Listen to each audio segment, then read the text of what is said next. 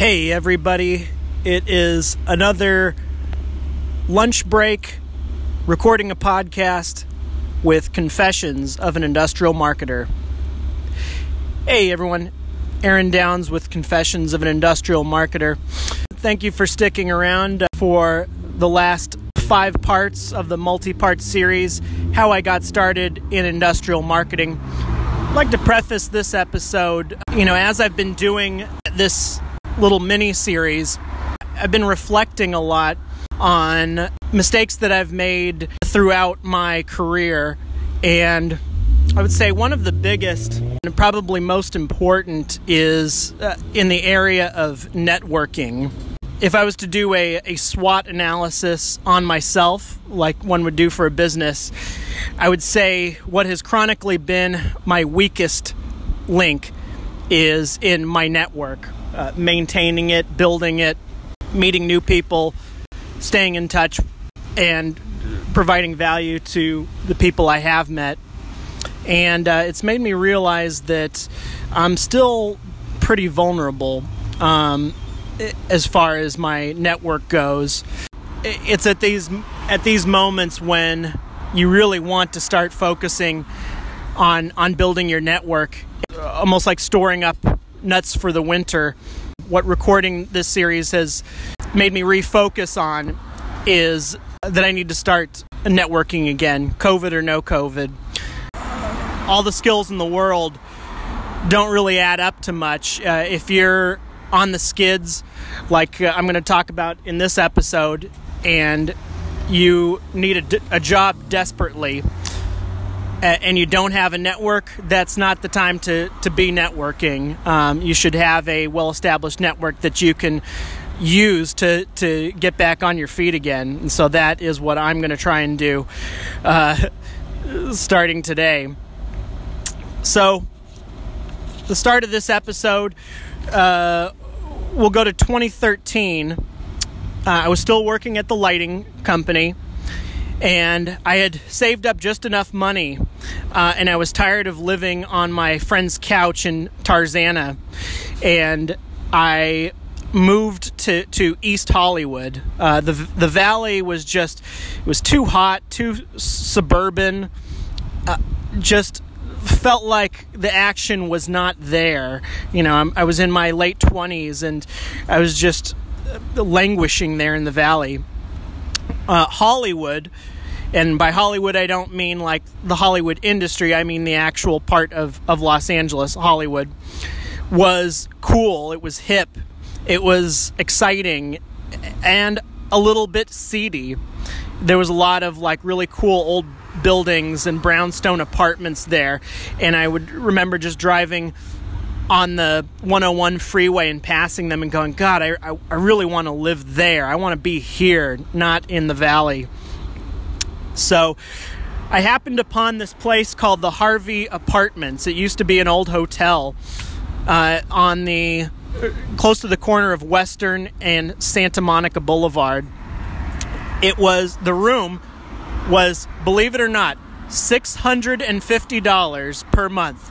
That is absolutely unheard of in Los Angeles real estate. The going prices for one-room apartments typically starts in the $1,500 range, goes up to $3,000, $4,000, depending on where you're living. But I found this place for $650. My room was called a micro-efficiency apartment. So it was it was probably no bigger than a large walk-in closet in most houses, but it did have its own bathroom, which was really awesome. It was on the 3rd floor. This building, the Harvey, was run down, and again, kind of a seedy place, but I loved it. I was in love with it the first time I saw it, and most importantly, this was the first time that I had owned my own apartment. And before that, I had always been living with roommates, and each roommate had their own idiosyncrasies that got on my nerves, and I just never felt like I could fully come home and just relax. And this was my very first time being able to afford my own apartment. And the great part about the location was that it was only a 15-minute bike ride to work. So it was just, I could hop on my bike, get to work, and come back. There was no commuting in my car. It was just a real ideal situation for me at the time. Down below my apartment building was a bikini bar. There were a bunch of really cool seedy dive bars around. There were prostitutes walking the streets at night. There were cool abandoned buildings. There was a rock and roll rehearsal studio next to the building, which, sorry, there's a train going by, which had this really cool history of being a place where Guns N' Roses first did their rehearsals, and it used to be the Plan 9 studios, the Ed Wood studios back in the 50s. My building, there was in my building there was like ex-convicts, and I made friends with a few of them. Felt like my hero writer at the time, Charles Bukowski, living in this old brownstone apartment in a quote-unquote bad part of town. After a few months living here in East Hollywood, I was noticing certain abandoned buildings were getting demolished, and new, sleek, metal, cold apartment high-rises were going up. And it was really the first time that I ever became aware of socioeconomic things like gentrification and urban renewal. I had moved to this seedy part of town. I loved it, but I was seeing before my eyes the landscape transforming, and a lot of the immigrants and people living on fixed incomes getting evicted and moved out for a moneyed, young, mostly white population that was moving in. Fast forward to 2015, I was nearing the end of my time at the lighting company. As you remember from the last episode, I had been relegated to a salesperson role, and while I was learning some interesting things about that role and learning about myself, I really did not want to be in sales. And I had this burning desire to sort of capture the old neighborhood that I was living in before it became completely gentrified. And also at this time I should mention that I had hit a point in my screenwriting where I basically had stopped screenwriting probably in mid-2014. I was just getting completely burnt out on it, and I just itching to actually make a movie again.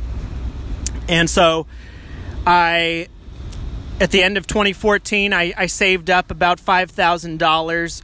I built my own editing computer, which for any of you that have done video editing, you know that it takes quite a bit of computing power, and you need some pretty robust hardware in order to do it effectively, because I mean you're dealing with gigs and gigs of video footage. If you're doing it on a little laptop, you can just easily crash the laptop and or endure days and days of rendering because the processor is just so tiny and puny. But editing computers out of the box, especially the ones from Mac, I mean, you're talking about thousands and thousands of dollars before you add any peripherals. But I found out from a friend that you could really build a robust computer for less than $2,000, and it actually is not that hard.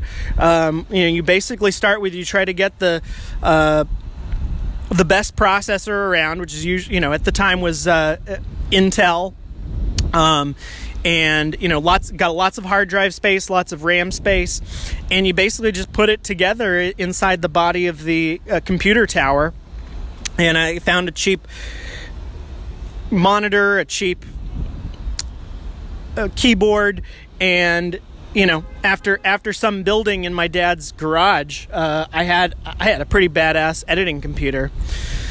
So then I also got just a simple Canon T2i camera, a couple of lenses, because the stock lens is it's a kind of cheap plastic thing. I really needed a nice robust telephoto lens and a wide angle lens, so I got those. And around February of 2015, said goodbye to the lighting company. And my plan, ludicrous as it sounds today, was I was going to not work for several months and just like every single day work on this documentary. That was the plan, at least. But the foundation of this documentary was not sound. I mean, there was basically no foundation to it at all. And had I been a better, more seasoned marketer, I might have seen these things earlier. As you'll read in many marketing books, you never want to start with the product and then find the audience. You're almost always doomed to failure if you do that. You want to find your audience first, find out who they are, what they want, what they consume, and then build something for that audience. And I didn't do that. A couple of other problems that from the start of this documentary was I really didn't know what it was about. I mean, I was throwing around words like gentrification and urban renewal and things like this, but I really did not have any game plan at all set up, which is what I should have been doing in those months leading up to this.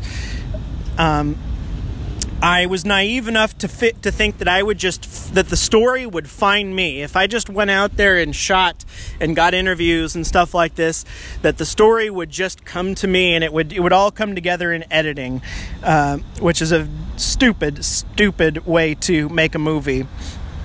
Even with documentaries where you're dealing in the real world, which often change. The story changes as you go through the process. You've got to start with some kind of a goal in mind, and I had none.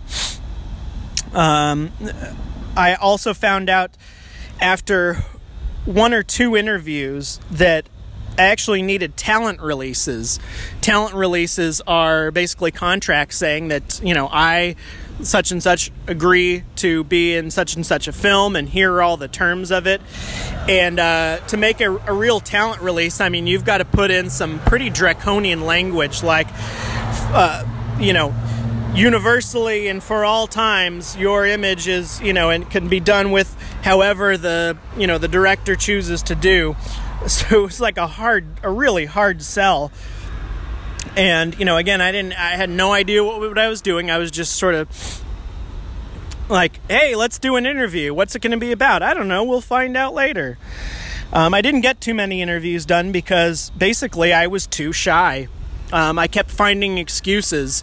Oh man, my apartment's dirty. Oh, I've got to do laundry. I got to run some errands. I was basically just shooting myself in the foot, procrastinating.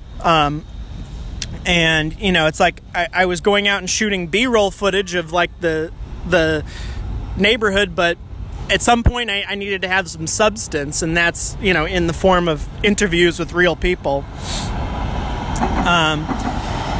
At this time, I met my girlfriend, who is now my lovely wife, and to this day, I mean, I am amazed that she stuck with me through these 2 hard years because of being unemployed, and she had a motion picture background, and would ask me, well, what's it about, and what's your plan for this, and innocent questions. She was really not trying to interrogate me or question my motives, but I didn't have an answer because I had never asked myself these questions, and it caused a lot of angst and arguments between us, and to the point where I just said, don't ask me about the documentary anymore.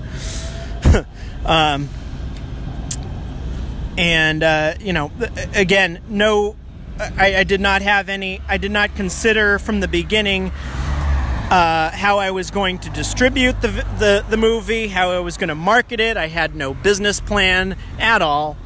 And of course, I was making this completely for me, and did not even consider who the audience would be, or what the and what the marketability of this project would be.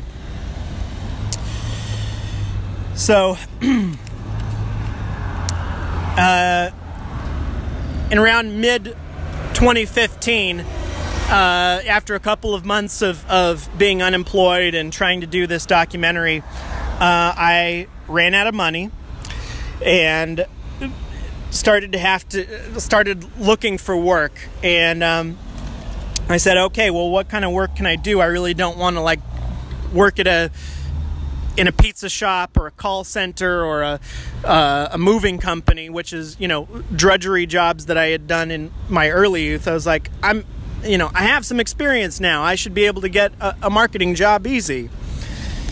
So I looked on Craigslist mostly and Indeed, and I was just applying for all these random marketing sounding jobs, like a conversion rate optimizer, growth hacker, copywriter, content writer. Basically at this time in mid 2015, I did not know that I thought these were all buzzwords. I didn't know that they actually were different types and required different skill sets of marketing. I just thought it was all the same, and I could send in my generic resume and I should be a shoo-in for this. But I learned, I was not tailoring my resume at all. It was just this generic resume that I had for years.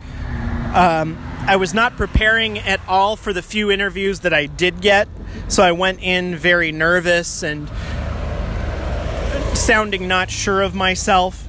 One time I remember I had a job interview, and I was getting ready, and my girlfriend looks and wait a minute, hold on, are you really going in those? I was wearing torn jeans to this job interview, and my feeling at the time was hey, me or love me, here's me, this is who I am, and this, and I was also well, this job probably isn't going to pan out, so why am I going to bother getting dressed for it? And part of the nervousness that I had, again, going into these interviews unprepared, was I would at some point they would start talking about past experience and what I did at my old job, and I was inadvertently putting down my old employer, which if you're looking for a job, no matter what your relationship was with your old employer, do not even hint at your old employer being competent or short-sighted, because that's just an immediate red flag, because the interviewer who's interviewing you is going to just go, oh, well, this person's going to be at their next job interview is going to be putting down our company. We don't need that. We don't need negativity. And I just kept doing it was the what's the definition of insanity? Doing the same thing over and over and over again and expecting different results. That's exactly what I was doing. And at one point, my girlfriend was she really didn't want to. She tried so hard not to become my my headhunter or coach me in my job search. She really wanted me to figure it out on my own. But at one point she says, do you even know what a copywriter does? I'm like, yeah, they do this, and they're digital marketers, and this, and they're growth hackers, blah blah blah blah blah. She went on Google and she said, what is a copywriter? How do you become a copywriter? And one of the first websites I found, which is a very good one for copywriters just starting out, is called the Copywriting Course. It used to be spelt with a K, K-O-P-Y, but now I think they've changed it to a C. Run by a young copywriter named Neville Medora, and there's a lot of great insights on.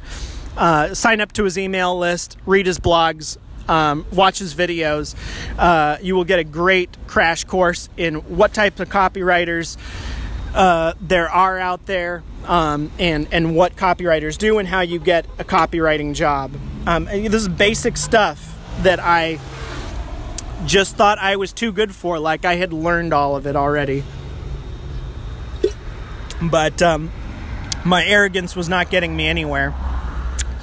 Anyway, I started to get a little bit better at the job search. What I realized that I had to, what I was trying to get as many resumes out in a day as possible, and hence why I was using a generic resume. But I realized it's like, if you really want to get a job, you've got to. It really is selling yourself. You have got to tailor your resume and your cover letter to match as much as possible, and truthfully, obviously, all of the major points in the job description. Hold on, my voice is getting raspy.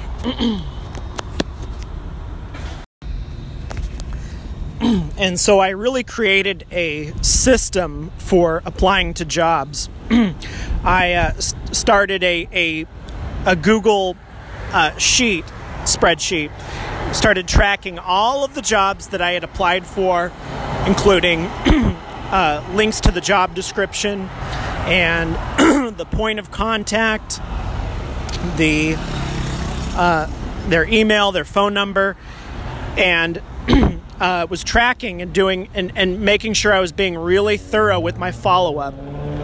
And I was taking sometimes as many as 1, 2, even 3 hours per job application. I was really, I would literally copy out the job description and I would tailor it into a resume. And if a job requirement was email marketing, I would take whatever email marketing experience that I had, try to find any way that I could tailor it into, having made some kind of an impact in open rates, click rates, or whatever.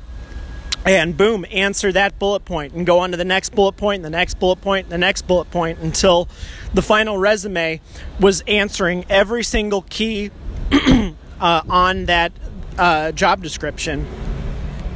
And of course, when I was getting more prepared when going into the job interviews, I would do a little bit of role playing with my girlfriend. Her dad even helped me with some of the role playing, and I researched the companies, which is something I wasn't doing before. It's like job application 101. And I had found some clean pants without holes in them, and trying to, as much as possible, put my best foot forward. So around 2016, I move in with my girlfriend because I can no longer afford even my $650 apartment.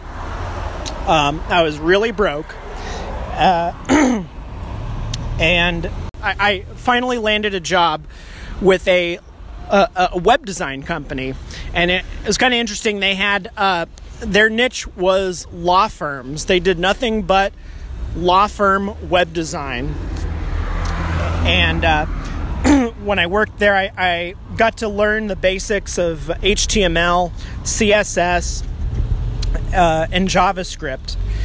I was basically an intern working for, it was back down to like $15 an hour, contracted too. So I had to pay my own taxes. Pretty quickly, the owner realized he needed a salesperson, somebody to answer calls and submit proposals and follow up with leads. And so I reluctantly became a salesperson again. Some things I learned at this web design company, specific about the customer we were serving, was about there are two basic types of lawyers. There are litigation lawyers, and those are the ones that you see in the courtroom dramas, going to court, defending clients. And then there's the name for it, but we'll just call them an other, which is like you go into a law firm with and they help you with a contract or whatever the type of law that they specialize in. I learned that not all lawyers are created equal, and there's a huge variety out there. And the way they classify their different types of specialties is they call them practice areas. For instance, there's family law, employment law, estate planning, intellectual property, personal injury lawyers, etc. I found out that basically in the world there are too many lawyers. Surprise, surprise.